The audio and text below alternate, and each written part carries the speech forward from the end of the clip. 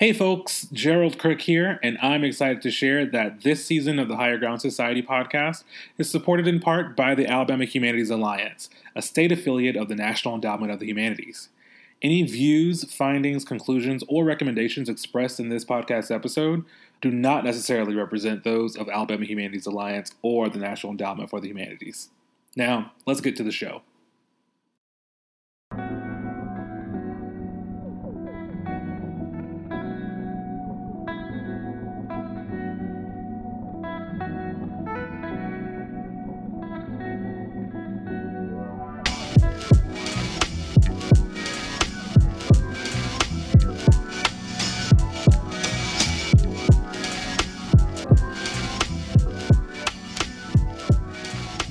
And welcome back to yet another episode of the Higher Ground Society podcast. The podcast where we reach out and connect with Alabama creatives and authors, and we get into their minds to understand their work and highlight their work and see how they're inspired. And it's a great day for the Higher Ground Society podcast because my guest today is pretty incredible. I have with me Dr. Imani Perry. Hello, Dr. Perry. Hi, please call me Imani. It's lovely to be here. Right. Great. Yeah, thank you. So again, as custom with the podcast, I like for people to kind of define themselves for our guests. So I will if you will, just tell us who you are. Let's see. I am a professor. I am a native, specifically not just of Birmingham, but of Inslee, and 16th Street and Avenue Y. I am a mother. I'm a daughter, a granddaughter, a Perry, which has a particular meaning, and an intellectual and a writer, and an artist. And I guess that's it. That's a very succinct biography for someone who's really, I think, giving us so much, adding so much to our collective cultural knowledge and history. And it's done so through, obviously she does talks and that sort of thing. She's lecturing and educating the next generation, but she's an author as well. And so that's actually one of the reasons why I was super trying to get on Imani's radar, because I was actually reading an article that you did with Harper's Weekly, I think, that was specifically talking about Alabama and the Mobile area. And I was like, oh yeah, that's really great. But then I think a colleague told me, oh, well, she's writing a book about the South. And I was like, excuse me. So I've been obsessed with the idea of this book coming out first and foremost, and it was just released about 2 weeks ago, right? And I've been obsessed about it coming out and obsessed of consuming it, and it was absolutely incredible. The book is called South to America: A Journey Below the Mason-Dixon to Understand the Soul of a Nation.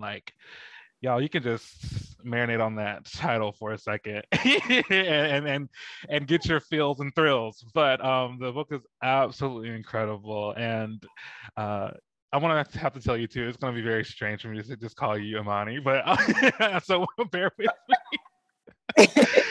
But Imani, would you please just tell us what prompted you to write South to America? Yeah, well, I'm gonna answer it in a little bit of a long-winded way. Go for it. I want to go back to that piece in Harper's, which is really the piece. It was 2016. That's the piece that opened the door. So, we moved out of Alabama when I was very young for my mother to go to graduate school. First, she had a job in Wisconsin, then she went to graduate school. But at that point, I had already developed a firm identity associated with home. And combined with that, so we moved up to Massachusetts, but I didn't spend any holidays or the summer in Massachusetts. So I was always leaving, right? I had a story of a life where I departed and I was always coming home, this I traveled more than most children. I was born in 1972. I traveled more than most kids of my generation. And so I had this very strong sense of home. Well, as it turns out, I was invited to do this program some years ago in honoring Albert Murray, who is, was in Alabama, an extraordinary writer, especially of fiction, but also about jazz and blues. And so I wrote a little thing about him and his importance for me. And the way I'm always I'm always arguing with him because he was just an absolute genius, and I disagreed with him on so much stuff. Oh, wow. And I feel like it feels like this like intensely emotional relationship with this writer who I never met. So I was invited to give this little talk on him, and the editor of Harper's at the time was there. And he said, "Would you want to write anything?" And I said, my first thought is I want to write about why Gordon Parks kept beginning his many autobiographies with Alabama. Right? Why is he a man from Kansas, but he kept starting his story with Alabama? So that's what I wanted to write about, his photographs in Alabama. And he's like, yeah, it doesn't quite like, it wasn't like a story. And then I was like, I want to write a story just about Alabama. And he's like, okay. And it was the first time a magazine editor had given me like a contract to just go write something and a budget, and said, and it felt like, I don't know, like manna from heaven. It was just like one of those moments I was like, I can tell the thing that is always on my heart that I always feel is misunderstood and have felt is misunderstood my whole life. Yeah. Right. And that was the opening to this book. And I don't know quite how to describe it beyond saying that it is very hard to be a place where you feel as though your story cannot actually be contemplated. Like people can't, they don't have a capacity to get the place that made you. Yeah. Even around you all the time. But that seemed to me then to be a metaphor for this nation and its relationship to the South, right? Like, so this, because the South is like where it all began, whether you talk about the beginning in 1619 or 1520, or, whether you start Florida or Texas, or wherever you start, which places, or DC, it starts in the South, right? Like we have all these different start dates, and the South has always led the direction of the nation, and yet it gets depicted as backwards, behind, slow, right? It's all of the industry, all of the, and so like this, it's just a strange thing, but you understand once you realize, it's because the country tries to expunge its underside. It tries to like pretend like all this stuff happened without slavery, all this stuff happened without Jim Crow, all this stuff happened without people being worked to death, all this, right? That's why. But then it's like, then the South becomes the repository for the national sins when the whole country has depended upon the region. Absolutely. Right. And as part of the way it sort of pushes, there's this sort of pushing of the South to the side, even though the like dominant narrative is like, oh, the racism there is so terrible. It's also about a disdain for Black people and Black folkways. Right. Sure. So it's a complicated rejection. So I was like, once I got the go ahead that I could like transition from a more traditional, I was never a traditional academic, but where I got to the point in my writing life where I could write more creatively and people would support it and pay me to do it, this is definitely what I was going to do. Wow. Yeah. And it definitely sounds like a natural progression. And everything you said really is so true. And I think people often forget about that. Everybody had to come through the South, which is interesting because, it's kind of out of the way if you think about it, but everyone literally had to come through the South to enter this country, and it grew, from this, this direction. And I'm so glad that we have people who are pushing, not necessarily pushing this narrative, but who are bringing this forward and actually reminding people, hey, the South is definitely more than what your imagination has been made to believe it to be. And that's honestly what Higher Ground Society is about. Specifically, we focus on, the state of Alabama, because God bless the state of Alabama, trying to shake that reputation. But that's really it. Like, we have so much, we're so rich in so many different things other than this, narrative that we're forced to sit with. And so if it means anything, I think you accomplished what you set out to do in this book. And so yeah, it's been great to have this out into the world. I want to also, as part of your introduction, kind of adding it on to it, I want to let people know that I came to know you and your work through your book from 2 books ago, Looking for Lorraine. Yeah, the book before last. Right. So yeah. And I was late to the draft. I felt so lame. I was so late to this book because it came out, and I think I was actually in grad school whenever it was going on. So I really wasn't reading anything that wasn't, nonprofit, medicine and stuff. But when I finally sat down to read that book, I was absolutely in love with it. You introduced me to Miss Hansberry, and we are best friends, along with James Baldwin as well. So we're all three of us are in my head. We're best friends. You don't need to be at that party. No, I mean, I thank you for saying that, because for me, part of the point of writing about her, and was an unconventional form of biography, which not everybody was ready for or excited about, but I'm always thinking about the uses of the past, right? Mm-hmm. And she's here for us to learn through her and with her and use her as a model and be inspired by her. And so I wanted to open up the space for that kind of relationship as a the connection to them, right? She gets into your spirit, in a way that is like Baldwin, and the way that and even their relationship being so tender, and him turning to her, when he wanted somebody to read his work. Mm-hmm. For me, it unfreezes some of the iconography, right? He's iconic, of course, and a genius, of course, but he was also a vulnerable human being. Yep. I'm nervous about putting this out, right? Mm-hmm. I think it's important for us to see that, Yeah, that's why that's why I loved it so much, because I already do this thing where I try to be friends with people in my head. So, but this book did an incredible job of doing that, and it taught me a ton of things. But I had just begun my love affair, if you will, with James Baldwin and his work.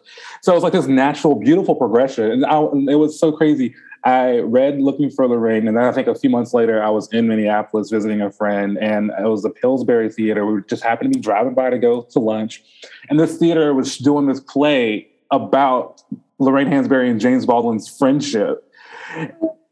And I was I literally screamed. My friend thought I was nuts. I said, we have to go to this play. It was nowhere on our schedule to do this. I said, can we please do this? She said, yeah, let's do it. And it was just such a great full circle moment. And it just continues to happen this way. So.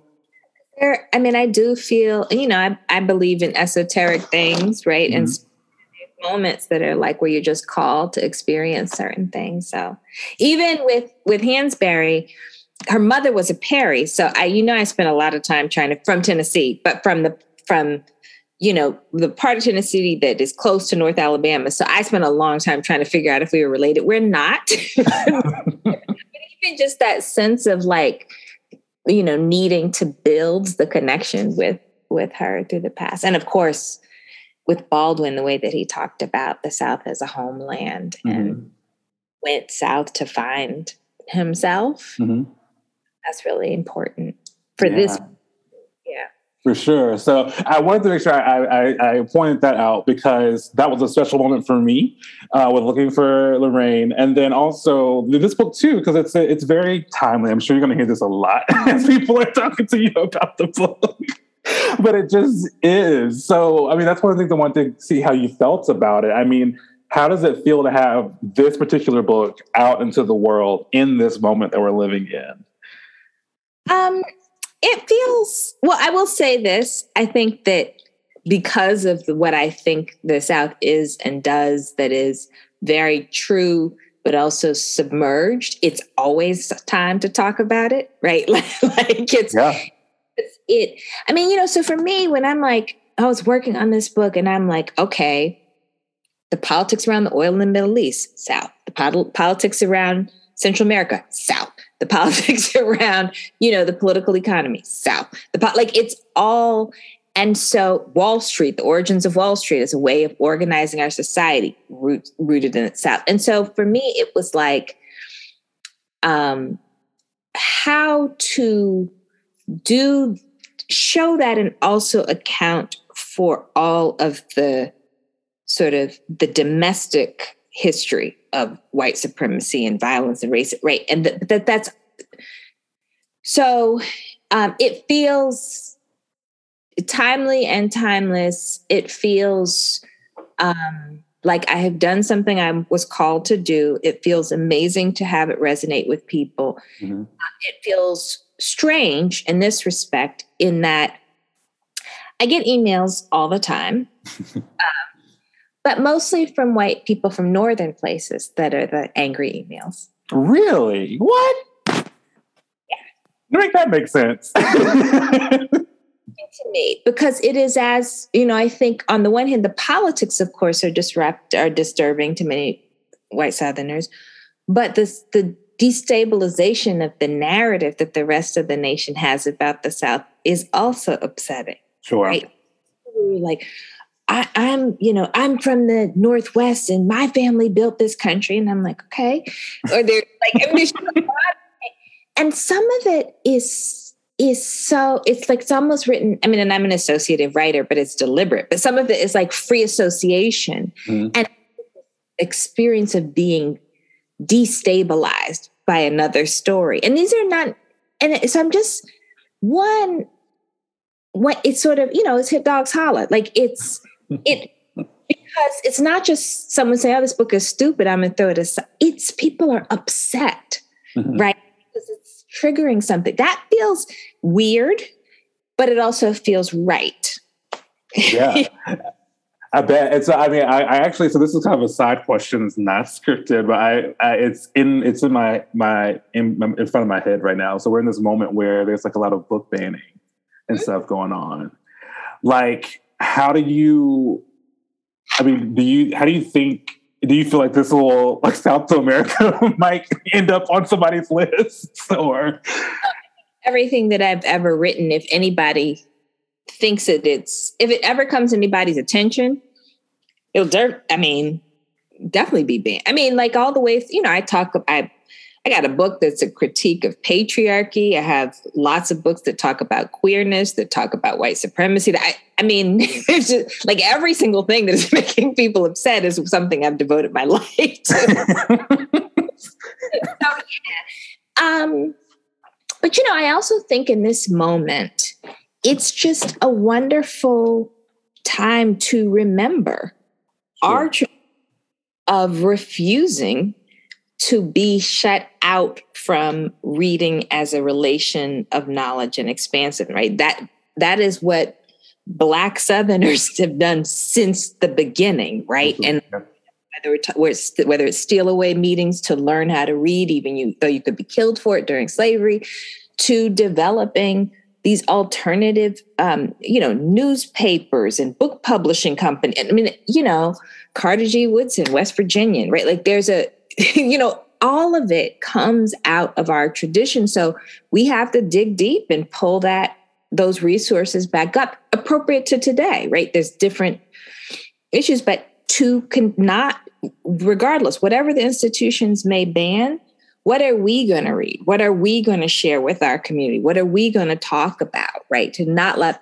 our knowledge be limited. And that seems to me to be, I'm always worried about whether we neglect the best parts of our tradition. So I think that stuff is horrific, but we know how to not be shut off by that. For sure. Yeah. I spend a lot of time on Twitter, which I see in the Twitter sphere as well. So, and there's always this talk about losing the recipes, and so this is something that I'm glad that you mentioned. It's a reminder that that's something that we need to rededicate ourselves to, and always have that in the forefront of our mind. Like, that's something that we need to. It's a form of resistance, which is so ridiculous, right? Like, we're just trying to live and, like, revel in our identities and our history, but so that makes some people upset, and so we have to politicize it. So I don't want to go too far down that road, but I'm glad that you offered some insight into that, because I've always wondered, like, these authors out here doing this work, it's labors of love and just labor, period, and to have it kind of be thrust back in your face like that, I've always felt, I've empathized with that experience. So yeah. ways. Like I put this book up because I'm tired of looking at my own book on my shelf. But I put this book up, because it's this radio, I'll explain to it. It's Jack Whitten's Notes from the Woodshed. He was a Bessemer born visual artist who was just incredible, who did he was a master of abstraction, but he would use acrylic paint, layering it and make tiles and of the paint, and then layer and make portraits out of tiles of paint. There's this beautiful mixture of colors. And anyway, I love his book, both because he talks about the process, but he talks about not being able to sell paintings and not making any money and applying for fellowships over and over and over again and getting rejected.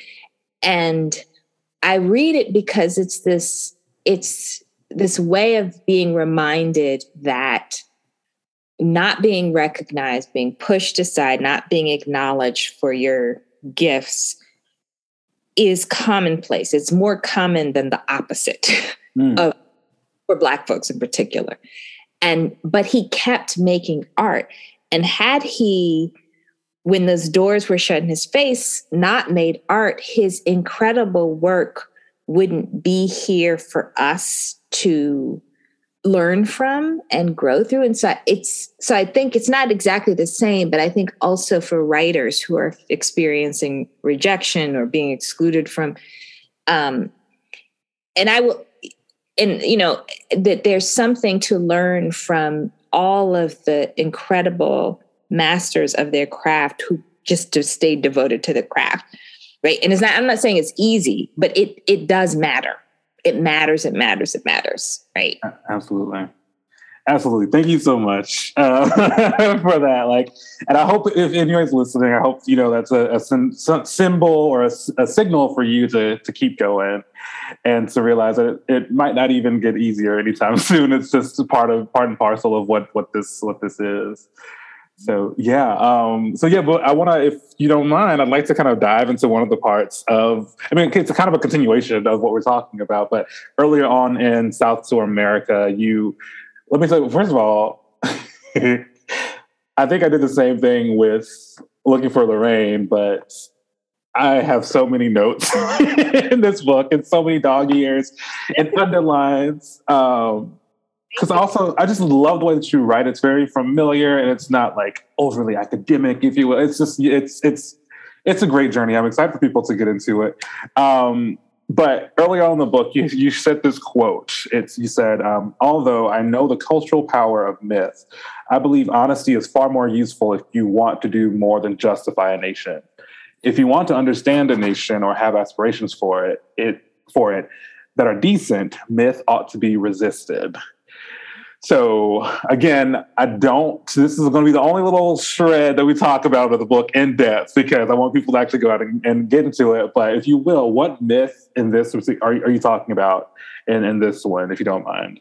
Well, I think the core myth of the nation, which is sustained whether it's the Lost Cause folks or the Ever More Perfect Union folks, is this idea that this nation is founded on principles of liberty and justice for all and democracy. It's not. The way that, it is founded on exclusion and exploitation and putting people out and grinding down people's lives and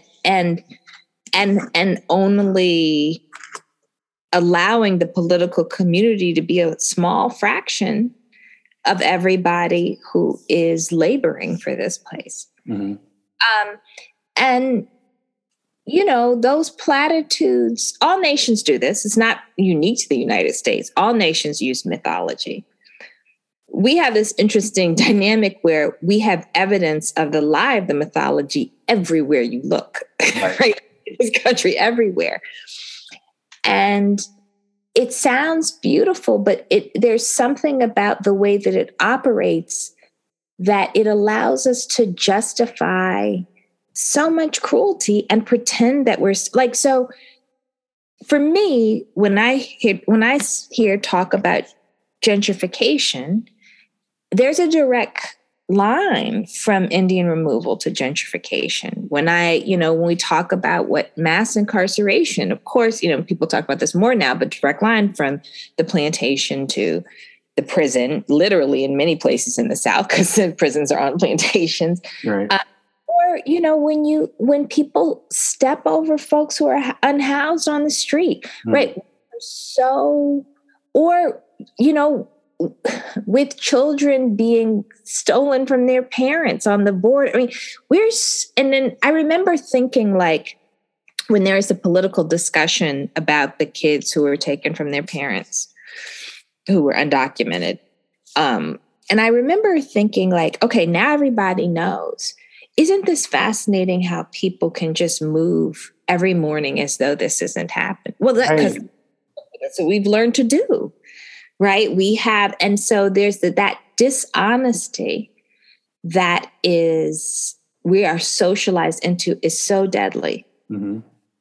And I just think that we have to be honest. And even if people, I don't call myself a patriot because I love my country because it's mine, but I don't consider myself a patriot because I think there's a morally questionable stance to think that any person is better because of where they happen to be born or whether they're recognized by law.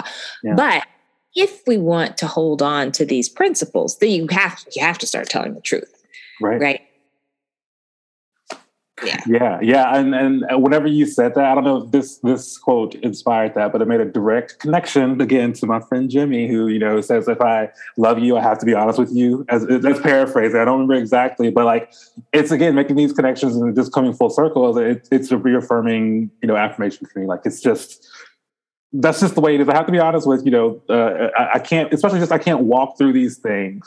As you're talking about it, it kind of reminds me too, I don't know how big of a sci-fi person you are, but like the Matrix, like America is the Matrix in a way. Absolutely. Like we have to work to disconnect ourselves from these things that we told me there are, and I really appreciate you saying that about patriotism too, because I've thought about that as well. Like, there are aspects of my country, and I think of my own father, who I've said out loud, like, I just need to get up and leave the country. And I was like, I'll take you with me too, Dad. And he was like, no, why would I leave? This is my home.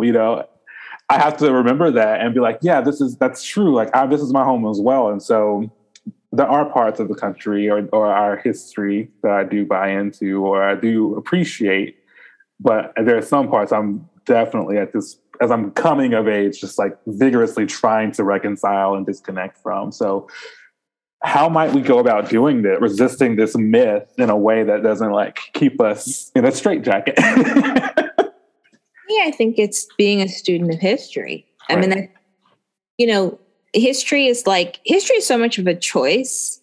And we don't talk about it that way because it's like, I always make the analogy. It's like map making, right? Mm. So make a map, and that the Edward P. Jones novel, The Known World, really makes this point beautifully, right? So there's this map, this official map, and then there's this formerly enslaved woman who creates an alternative map, and then the alternative map has like people on it and like houses, like the markers on the map are different, right? Mm-hmm. Every time you make a map, you make you can't put everything on the map. Because if you did, the map would be unusable. They call that Bonini's paradox. So when you make a map, you make decisions about what matters, right? And you're making decisions about what you want people to be able to, how you want people to be able to get from A to B, what you want people to attend to. History is very similar. There are billions and billions of details. You make a decision about what to attend to, right? And I think, so for me, I want to pay attention to the story from the ones who did the work, right? That's one, right? Who did the work, right? Who did the caring? Who tended to the land, right? So to me, that's sort of how we get out of it is a matter of attention. I think we curate our existences in this world, right? Like you make it, like when you make a decision about what you're going to listen to, what you're going to look at on TV, all of those are ethical choices. And I don't make all ethical choices, certainly not when I listen to, but for a reason, right? Because some of it is about the release a frustration or rage or like whatever emotions, but I want to be deliberate about it. I think the same is true about our relationship to the past, right? That's how you, and then you talk about it, right? You're in community. Like knowledge is not a private possession. It's a collective, building. That's beautiful. Thank you. So a lot of this, you're speaking to me. Well, I know we're speaking to the people who are listening as well, but especially a lot of the questions that I asked are very much so Gerald's centric. So a little selfishness. But I think a lot of people would stand to reorient themselves in that way. I feel the same way about history. That's one of the reasons I studied history, is like I like to know, obviously you have these big names and big figures and big events and everything, and that's great, but to know what these people were doing, like the everyday people, like that's where I find the fascinating things happening. And if we did that, we can find inspiration in them as much as we do Eisenhower, Rosa Parks, all these other big things. Those are our heroes as well. So yeah. Can I say a little thing about history? Because you just mentioned Rosa Parks. Sure, yeah. So it's been really interesting to me over the last couple of years, like this sort of, because it's an Alabama history that has become more public, but that is, for me, still partial in a way that is, I think is not troubling, but that we need to push further, right? So first, there's the mythology of Rosa Parks. People didn't acknowledge that she was an organizer. She had this long history of working with the NAACP and around sexual violence in particular. And so that to tell that fuller story. And then people talked about Claudette Colvin, who had done, who'd had a protest earlier, and that, colorism and respectability politics are part of why she was not acknowledged as someone who had a similar sort of protest and not chosen to be the figure around whom the Montgomery bus boycott would be organized. And then there was a revival of a discussion of the women in general who organized the Montgomery bus. Here's my thing is that in Birmingham, people were protesting on the bus all the time. 20s, 30s, right? Getting off the front of the bus. My mother has stories, in the 50s. And so the politics, even within the state of Alabama, varied based upon how relatively urban or rural, right? And so like there's these correctives that happen, and then people push them back into a new official story. But the reality is that even that sort of often fails to understand the complexity of the landscape according to race, right? Sure. And so I'm always like, we always needed like a little asterisk in the stories that we tell, because there's always more that we don't know than what we know. And it just so for me, I'm always like, because when I tell people, in the 30s in Birmingham, the bus, and Robin Kelly wrote an article about this, was like a public theater of resistance to segregation. And people will disbelieve me. Like, oh, Black people resisted all the time. Yeah. I'm glad you mentioned Robin Kelly too, because he has uncovered a massive, for me, I mean, I haven't read the book yet, but it's a book about the socialist movement or communist music movement in Alabama. And again, just like you said, people don't believe you. People would be just, floored. So yeah, thank you for urging us to continue to discover and oh my gosh, just thinking about the way we're taught history in schools. It's very compartmentalized, and it doesn't even begin to scratch the surface. But you're right. We do need to be vigilant in the way that we engage these stories and these narratives, for sure. I hated history as a subject until I got to graduate school. Until I was in history of American civilization, I hated the field. Yeah, I had a similar experience. I was actually studying to be a history teacher. I was just telling my colleague about this. And based on how I saw them treating teachers and how I saw, the experience of the students themselves, I saw it as, for me, like the onus was to get them excited about learning history. And it's like, I had that passion, but that combined with other things, I was like, this is just too much. So I had to fall back. I've been so fortunate to still be in the realm of history and still be able to work in the various ways outside of the classroom.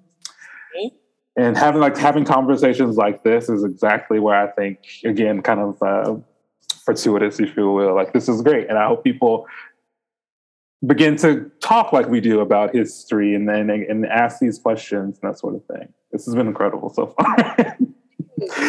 Thank you. So this is kind of a little bit of a pivot, but based on what we've talked about so far and what we know about the South, what would you say to a young Black Alabamian, i.e. me? But I'm expanding because this is a conversation that comes up all the time. We talk a lot about like the brain drain and things like people leaving Alabama and stuff like that, or the South in general. So what would you say to someone who wants to leave Alabama, kind of in the same way that people like left, during the Great Migration? Like, I think people should go where they feel themselves called to go. I really do. But I also think that it's very important not to believe the fiction that things that are problems in Alabama don't exist elsewhere, right? That's important. Sure. Yeah. And I think that's but there are places so there's this line in Fred Wesley's memoir. He was James Brown's sideman. And he tells a story about how the rest of the band is from Georgia and they were wearing all these crazy costumes. And he's like, I'm not wearing that. Alabama conservative, right? And there is, I think, specifically, it's interesting because someone asked me the other day, why do you use Alabama instead of Alabamian?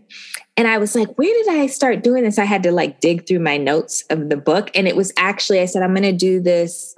And there's actually paragraphs about this, but I was going to do that. It was actually a reference point to the indigenous folks that I was trying to echo. But anyway, so there is something that is part of the state culture, I think, that is more conservative than other parts of this. And I don't mean politically. I mean, it is more political, but I mean in terms of presentation and style. Mm-hmm. And so some of when people want to venture out, part of it is, often breaking free of some of the social codes, which I think, I get.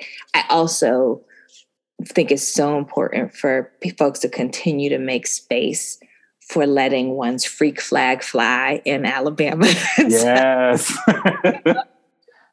It is such a rich place creatively, artistically. I mean, and you look at the array, just the visual. I've never seen somebody, I talked about with a friend about doing a book about this, but just the visual art tradition is unbelievable.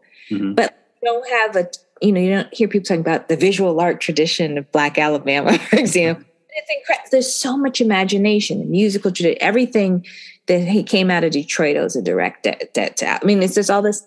And so I feel like being very, to the extent that we can be affirmative about how expansive Alabamans are. So much so, I talk, because I live in Philly, and people, there are people who will argue with me that Sun Ra is from Philly. Right? No. Lived in Philly, right? But it's almost like us people can't imagine that imagination and when he did dress a little differently when he was at home, right? He was a lot of things, but the whole imagination that he created, the Magic City, right, is where it comes out of. So that's the sort of long-winded answer, but sure. No, and I'm so glad that you brought that up about Sun Ra, because this is actually one of the questions that did not make the cut, but I'm actually going to put it back in because in your book you learned me something. You mentioned, so Alabama has all these connections to these incredible people, and we already, we know some people off the top of the head. Yes, it's Sun Ra. You talked about, I was reminded about Odetta, who's also from Birmingham.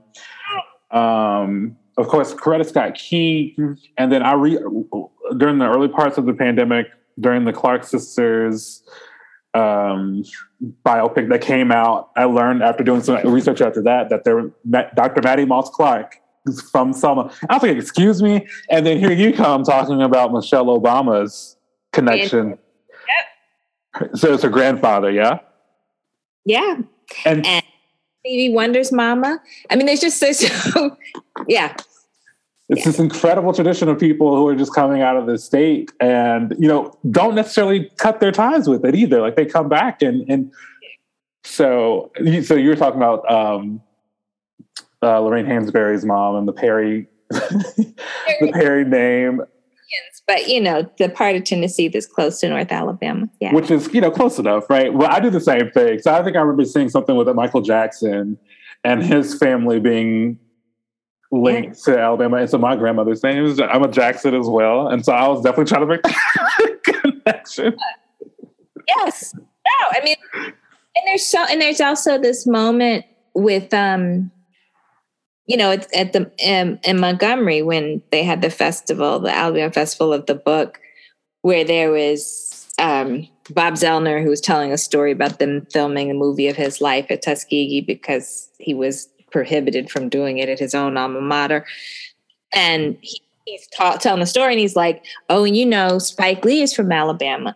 And Spike Lee's the guy who worked with Spike Lee, Barry, I can't think of his last name, but he was like, "No, he's not. He's a white man from Alabama." And then all these elderly white people in the crowd were like, "His people are from Alabama." Right?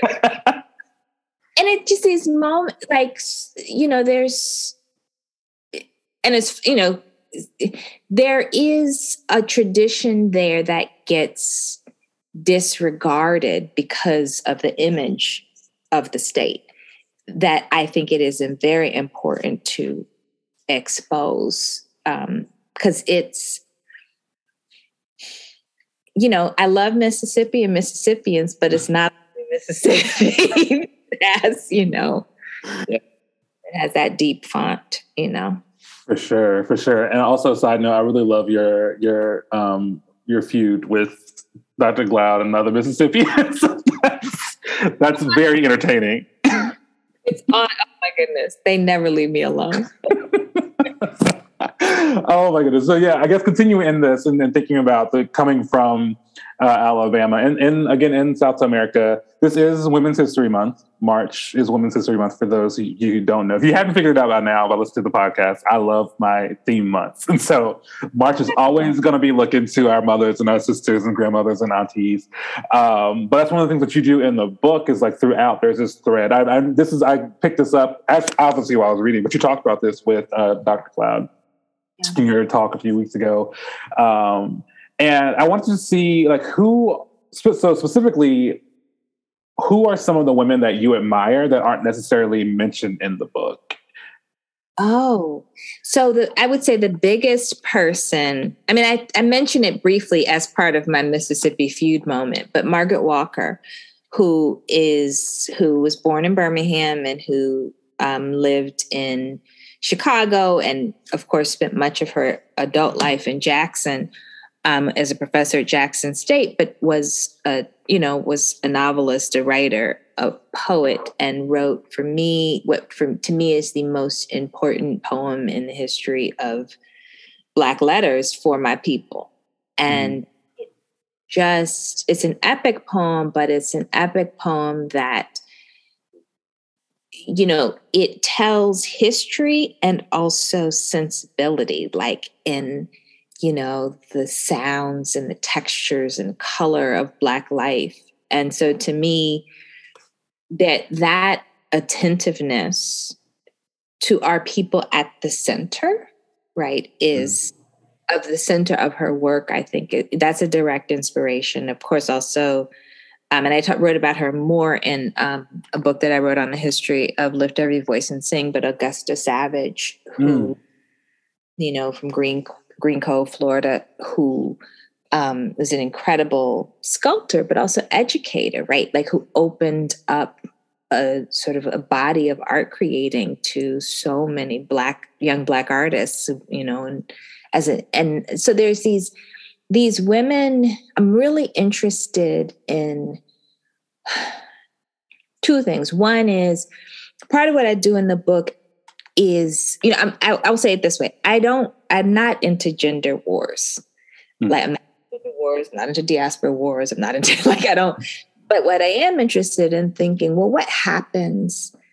And in this book, if I tell the story from the perspective of this ancestor who was a woman working on a plantation, if you talk about the field hand and imagine the field hand as woman, right? That person in that position, which was so integral to the history of this nation, right? The person who did both reproductive labor and physical labor, right? Mm-hmm. So that's sort of what I'm trying to do. And I'm interested in women who tried to make space for others. They were creative and imaginative, but it was never a selfish endeavor. Mm-hmm. Something really, so when we tell, and we are good about acknowledging our mothers and grandmothers and our tradition and how precious they are.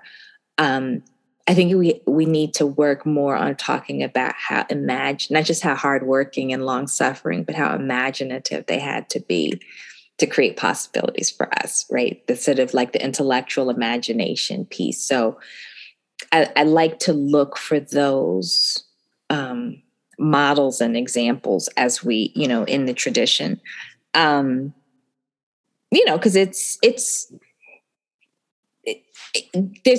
it is true that, the mothers and grandmothers are long suffering but they were so brilliant. Absolutely. Right. So the way that we can see them just as the suffering and giving and not what they gave, Mm-hmm. fully. Yeah. For sure. And in some ways you can think of that suffering as science, just thinking about the way that they made the ways out of no way. If I could get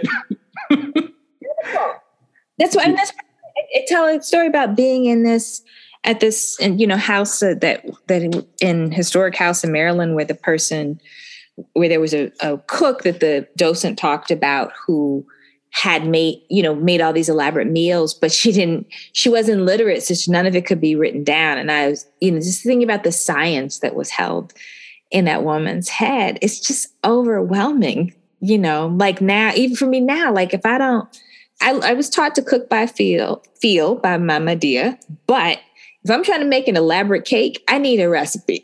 Right.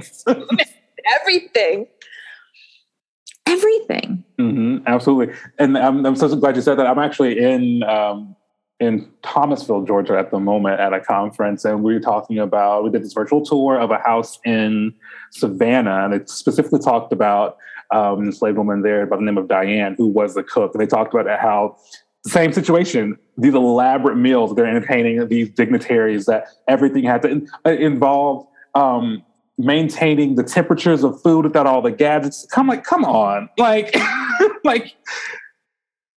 it's incredible. Yes. It's like they were literally the science instruments themselves, the science hands. Like I can stand so much. It's mind blowing. And I like that you said that all these things they did to pave the way, because look at us now, we're finally about to hopefully get a Supreme Court justice, someone who's going to recognize, a Black woman has the wisdom, more than enough wisdom to serve in that capacity for our country. So I want to thank you for, helping to bring that to the forefront of my mind as a man. I can get caught up in my patriarchy, and, and so, it's important to have that reminder and to be thinking about things. Now I'm doing the same thing. I'm looking for those narratives every historical space I'm going to, and I'm thinking about these things differently. So, and a lot of that has to do with, this South to America and, the other things I've read from you as well. So is there anything else you want to say about that?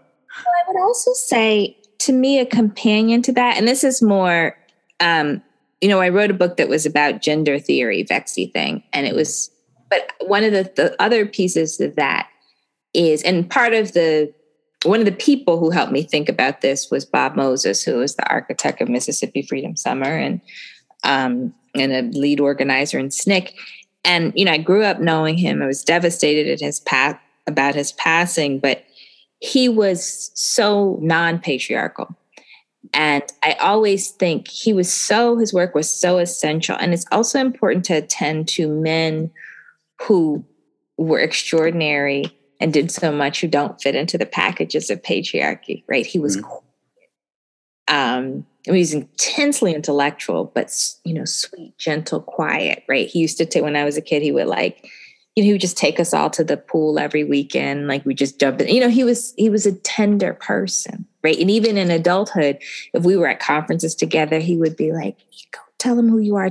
He would nudge me the way it's a way that I more often experience women do. Auntie, yeah. On to tell him that kind of thing. And so I also think as part of that, we need to expand the realm, the zone for what the meaningful work that men do. For sure. Well, I can't wait for that book. I'll be on the lookout for that, the part 2 to Vexy Things, Vexy Things Revisited, I might have to do it. Yeah. I would love that. That would be incredible. So again, I love how this is flowing so naturally because we're talking about, your experiences with the ancestors and the elders of our community. This is something that I am also just observing and just wanted to kind of see what you were thinking about it. But like culturally, we've learned this respect for our elders and our ancestors, but then we also have evidence or just, firsthand accounts of people like say during the civil rights movement who were younger in the movement kind of coming into conflict with the older people. And so you can kind of, I hate to say it was like SNCC versus SCLC, but in certain places it was essentially that. And so I think sometimes, there's like this impatience from the younger side with the older side of things. So, and I think we're kind of seeing the same things today. So what solutions because you wrestled with this and you experienced this, well, you didn't experience this exact thing, but you engaged in this kind of work in your book, In South America. So what solutions, if any, might you have for us to kind of move together, capitalize on both of our strengths as young folks and older folks? Yeah, I think that there is... Okay, so I think one of the things I do know, and this is mostly, from watching my mother, both my parents, but especially my mother. And my mother was a person who really had so much respect for elders, even if she didn't agree with their politics completely. And I learned a lot from that. Because there is something inevitable about conflict, right? Like it has to happen because these are very difficult problems. One, it has to happen because we are not monolithic. We are going to have different ideas of what not just what the just society would look like, but the best way to get there, right? We're human beings. So of course, right? We're not an army. We're people trying to get free.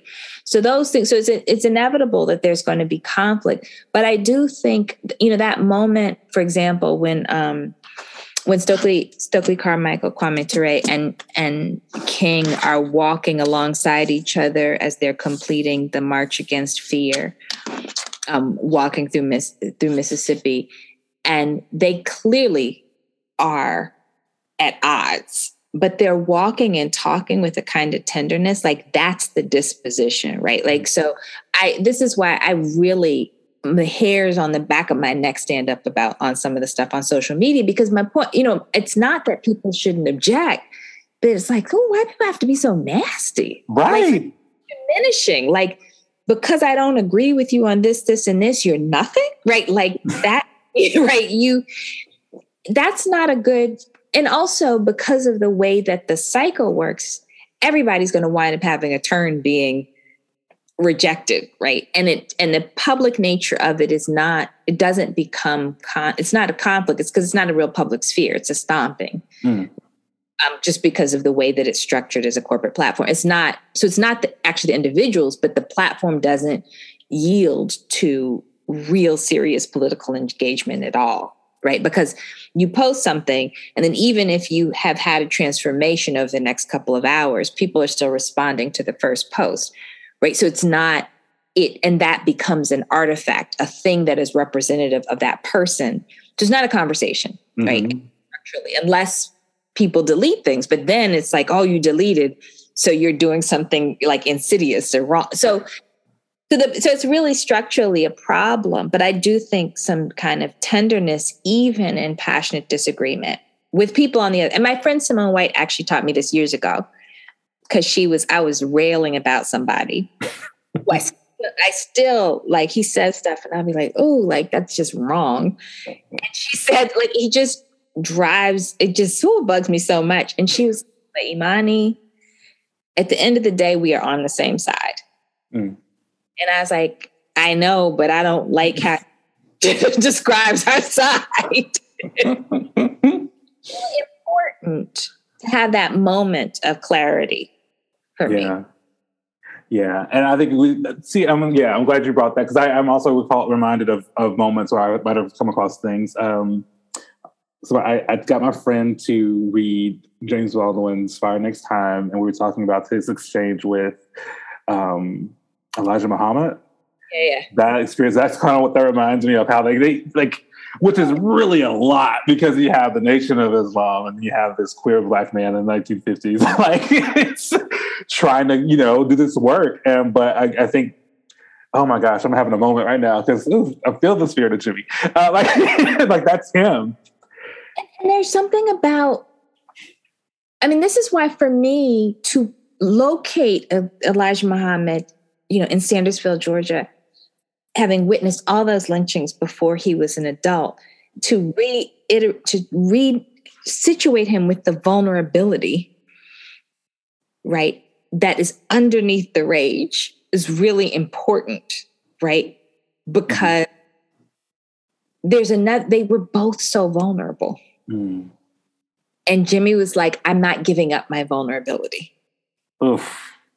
Right. That's the choice that he made. But he could see, Elijah Muhammad and Hansberry too. And they were like, we're not going to reject him. Like, we disagree, but we can see what he's saying, right? Where it comes from. And I think that was so profound. Radical. Everybody was telling them, don't you think, like, I don't agree, but no. I'm not tearing him. And there are very few public figures today who, if they're asked, Black people, will you reject? Then they won't say, yes, I reject them, right? That as a way of controlling Black politics is much more effective now than it was for that generation. Absolutely. Woo, again, so many threads I could unravel with that. But I did not intend to go there, but that was incredible. So that's something that, try, what's Al Green? Try a little tenderness, remember love, all these things, folks. Y'all remember that. Like, that's what we got to continue to tap into, especially because I think, it's going to be a little challenging continuing to get down the road that we have ahead of us.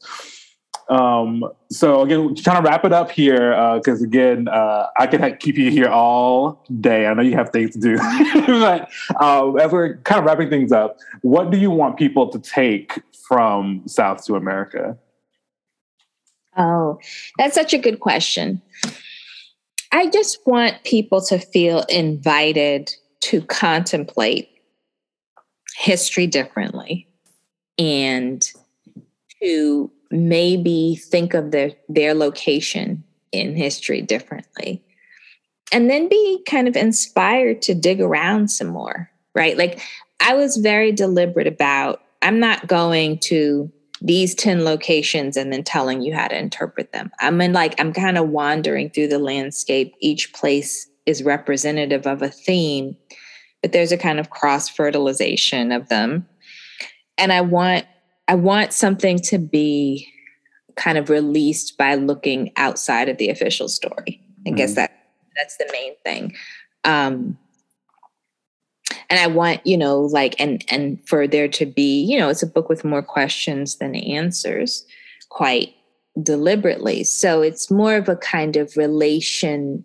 I wanted to open up new kinds of relationships, right? And to have a life for readers that is not a one-time read. So I'm hoping that people will have the experience of returning to it in 5 or 10 years and thinking, I hated that section and now I think it's really interesting, or I loved that and now I think she's wrong.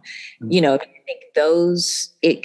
it's about a shifting narration, but also a shifting relationship. So that's what I want people to take from it. I have it's funny. I didn't talk that much about how much Morrison influences me in the book, but I was having a conversation a couple of days ago about how the first 3 times I started reading Toni Morrison young. And then when I got to Beloved, 1987, so I was 14, 15, I had no idea what was happening in that book. Like, I was like, I don't know what this is. I don't know what's going on.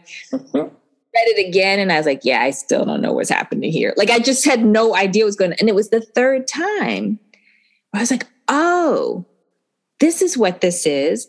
And then it became my favorite book. And I say, and that was because she wrote on so many levels at once in that book. It was not an easy thing to read, but now every time I read it, it gives me something new. And that's part of my aspiration as a writer, that it can be returned. There's a lot of playing with every sentence as Eddie Glaude said, every sentence is universe unto itself, but it's also that there are layered meanings in lots of the sentences because it's a complicated terrain and story and history, right? Mm-hmm. So I guess it's like wanting to be able to have a book that can be a relationship like that. Okay. Well, yeah, I can. Enough said. I think at least here, I get that. I got that. So yeah, I mean, obviously take that, folks. You don't like it's not an assignment, but by all means, whenever you do read the book, I hope that you do take that away. So hearing you say that, I'm like, okay, yeah, I got it, because it's true. And then there are so many connections. So you talked about, Beloved, which is a wild book, right? It's incredible, very profound. But then you mentioned that, and I don't even know if you did this on purpose, but you talked about the EJI Center in the book and how Toni Morrison is there, and that's like, that quote is, it's church to me, to be completely honest. It's biblical for me. And so yeah, I think they'll get you. Yeah, because I'd love that you noticed that. Because one, Garner, right? And Margaret Garner is the woman whose actual story was, the foundation for Beloved. So that there is a very explicit Beloved, but I start with the Puritan sermon, right? Jonathan Edwards, right? The Errand in the Wilderness. And then there's Baby Suggs once we get to Montgomery. And then the end is a Jeremiah type sermon. Like the voice change shifts at the end of the book, where it's like, I'm trying to channel Baby Suggs, but also a revision of the idea that like the rapidity, there's a decline coming that we have to arrest, but not the Puritans, right, who were trying to dominate, right? But instead, those of us who they were trying to dominate have to, stop the devastation. So yeah, it's all very deliberate. Love that. So, okay, good. This is reaffirming to me too. So sometimes I read things like, I don't know if I'm getting this, but yeah, this is great. If you ever happen to teach a class on South to America by itself, I don't know what that would be like for you, but I would love to audit that. So just throwing that out there to the universe. Teaching. I literally only ever teach my own work if I'm co-teaching with somebody else. I do not like to teach my own work. I mean, I get that. I get it. So I have to figure out a way to get the universe to make this happen. So thank you for highlighting that. And again, we're kind of rounding things out here. And you mentioned, so your relationship with Alabama is kind of unique in that you were raised here, for a few years, but then you're gone for a lot of time, but you always came back. So for those people who aren't familiar with you and your work and that pattern for you, how is it? This is kind of connected to that question I asked about leaving. How is it that you always find it in yourself to call Alabama and the South home, despite not living here so much time? It's where my family is. I don't come. I had Alvin Bragg, who is the new DA in New York. We had this conversation, 30 years ago. Close to 30 years ago, where he was like, I don't understand why you think of Alabama as home. He was like, me, all my people from Virginia, everybody on my block in Harlem came from the same neighborhood in Virginia, right? I said, yeah, but you all came up here. My family didn't come up here.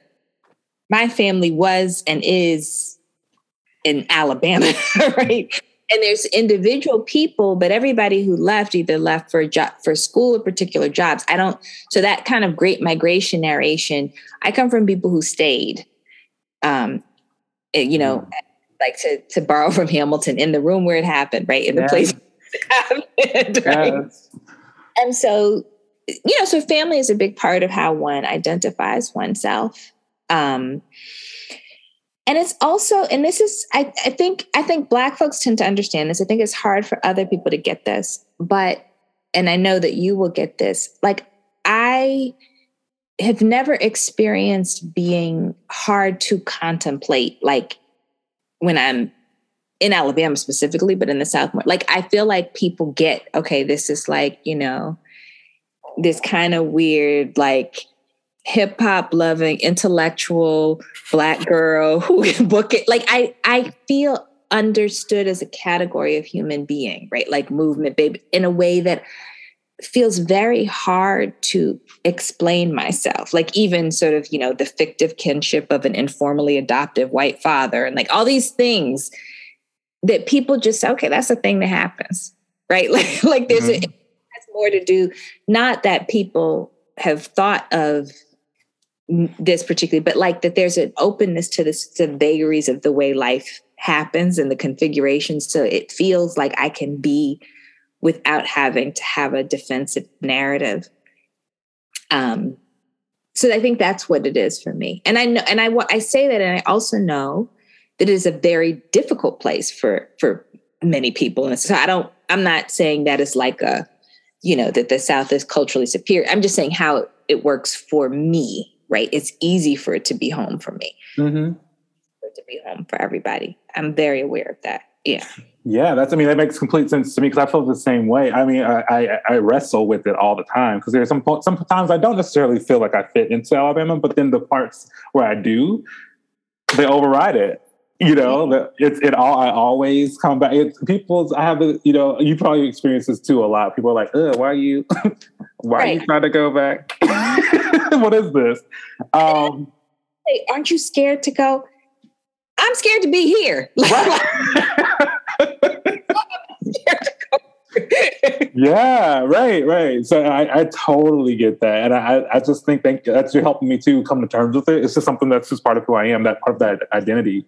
Also too, we talk about, especially like in the queer community and people who have to dispossess themselves of their family and all this other good stuff. Like, if you go to where you feel, or you can be yourself, and somehow we're still able to do that. I'm not even going to say it's like a magic. It just is. It's just, this is kind of a condition of our lives, that we are connected specifically to the land. For me personally, I don't know if are you earthy? Are you crunchy in that way? I mean, I don't come from a crunchy family. Like, my folks don't like grass and like stuff. But it's so funny, because I was talking to a friend on the phone. I don't think I wrote this in the book, but one day where was I? I don't know I think I was in South Carolina. And she's like, what you doing? And I was like, I'm just walking through a field in South Carolina. And she's like, excuse me, what are you doing? But yeah, it's land. And it's knowing what's in the land, right? Mm-hmm. Knowing, and it's scent, right? Like it's multi-sensory. Yeah, it's funny, because I had an interview in the last couple of weeks, and the person said, what did you have for breakfast? And I said, I had grits and turkey sausage. And she's like, oh, you just like are doing a Southern thing because of the book. And I was like, no, I'm eating breakfast. Okay, like, excuse you? It's sensory. Yeah. That choice for breakfast is about a sensory experience that feels nurturing and nourishing. Absolutely. Right? Absolutely. Amen. Yeah. And so last two questions. I mean, we kind of talked about it already, I'm sure, but I ask everybody these questions who comes onto the show. What about being from Alabama inspires you? Oh, gosh. And feel free to wax superior. Like, if you feel like it is what it is, so just let loose. So there was a period where I was working. I was working on my second book, and I was sort of trying to talk about like ways of trying to address the persistence of racial inequality. That was like the theme of the book. And I kept giving talks, and I kept getting responses that were kind of hostile from these very erudite professors who were like, why would you think that this is going to work? Why would you think it's going to work? And I'd say, I'm from Alabama. Mm. That's why if being from Birmingham doesn't give you belief in the power of social transformation, where else would? That's why I believe it. I think it's like this, my home inspired the globe. Mm-hmm. Yeah. So there's that, like it's an armor that I carry through life. So there's that. And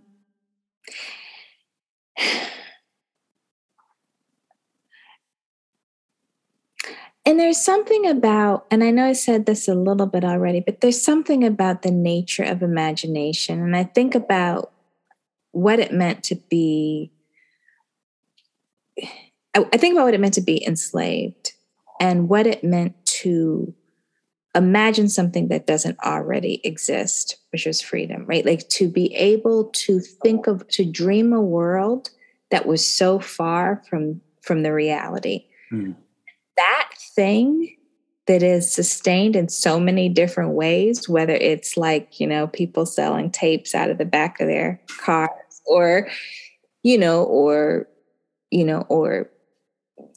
create using this sort of the detritus of steel mills to build incredible works of art, or figuring out how to feed 12 children with that sense of being able to make a way out of no way feels, for me, very specifically attached to Alabama. And it is the thing that I hold on to as I move through life and get confronted over and over again with people saying, you can't do this, you can't do that, right? Like that's the thing that allows me to decide to make things that don't yet exist. So. Absolutely. Yeah. And it comes back to that often too. I see that just over the past few weeks, it's just always, there's just something about the insistence. Yes. It's not even persistence. It's like, I insist. The state's like, I insist to continue to be here and to thrive despite myself. And nobody thinks it could be. And he's like, it is. Right. Period. It is. So, yeah. So building off of that, what is your hope for Alabama?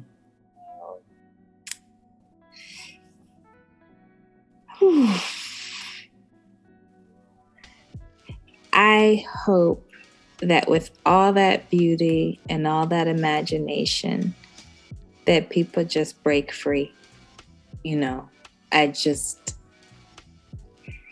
There's something so beautiful about the humility and the good home training. But, if I could say anything to, my people, would be like, you don't need to be as humble as you are. And you have a right to be fully, and you have so much to give the world. And so I guess, there's always that tension. And I think this is actually, and I actually talk about this with Eddie Glaude a lot, because they have something similar, this like good home training. You're not supposed to take up too much space. You're not supposed to get too big for your britches. You're not supposed to, but sometimes we do need to take up more space, and you can still be humble, but also understand that what you have to give the world is really important. And so I think in a bigger sense, all of the tradition, all of the brilliance, all of the genius, all the beauty, like just be bold about it. And I think that actually that's not just creative, that's political. For sure. Deeply political. Yeah. And I'm seeing that. I think we're seeing that too. I mentioned this, we kind of talked about it before, but the 1977 books of Montgomery, I think that they're tapping into that. There is a lot of that. So if you're looking for an example, if you listen to Imani, you're like, what is she talking about? Like, it's out there. You just gotta open your eyes and kind of dig a little bit. But yeah, tap into this hope for sure. That's a beautiful, hopeful statement. Thank you so much. Thank you for sharing that. This has been absolutely incredible. And we look forward to, again, we made a list. We look forward to part 2 of Vexy Thing. And so we're just like. No, again, I really do appreciate you taking the time to talk with me. Take good care.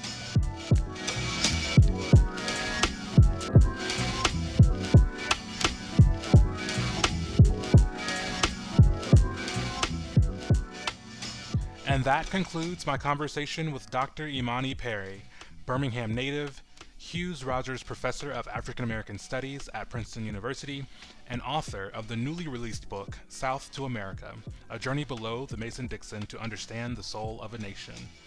I am so thoroughly geeked to have had that conversation. You guys have no idea. I hope you guys enjoyed listening to. Thank you again, Imani, for chatting with me. The music featured in this episode was created by Birmingham music producer Jasmine Garfield of Art Intel Media. I'd like to thank Alabama Humanities Alliance once again for their support of this season of the Higher Ground Society podcast. Be sure to check out the great work that they're doing across the state at alabamahumanities.org. Finally, I'd like to thank you, listener, for joining in with us on this conversation. Be sure to subscribe to the podcast wherever you're listening to be notified for future episodes of the show. We're counting down to the last episodes of the season with some truly inspiring guests, so don't miss out. Plug in. Until next time, be easy.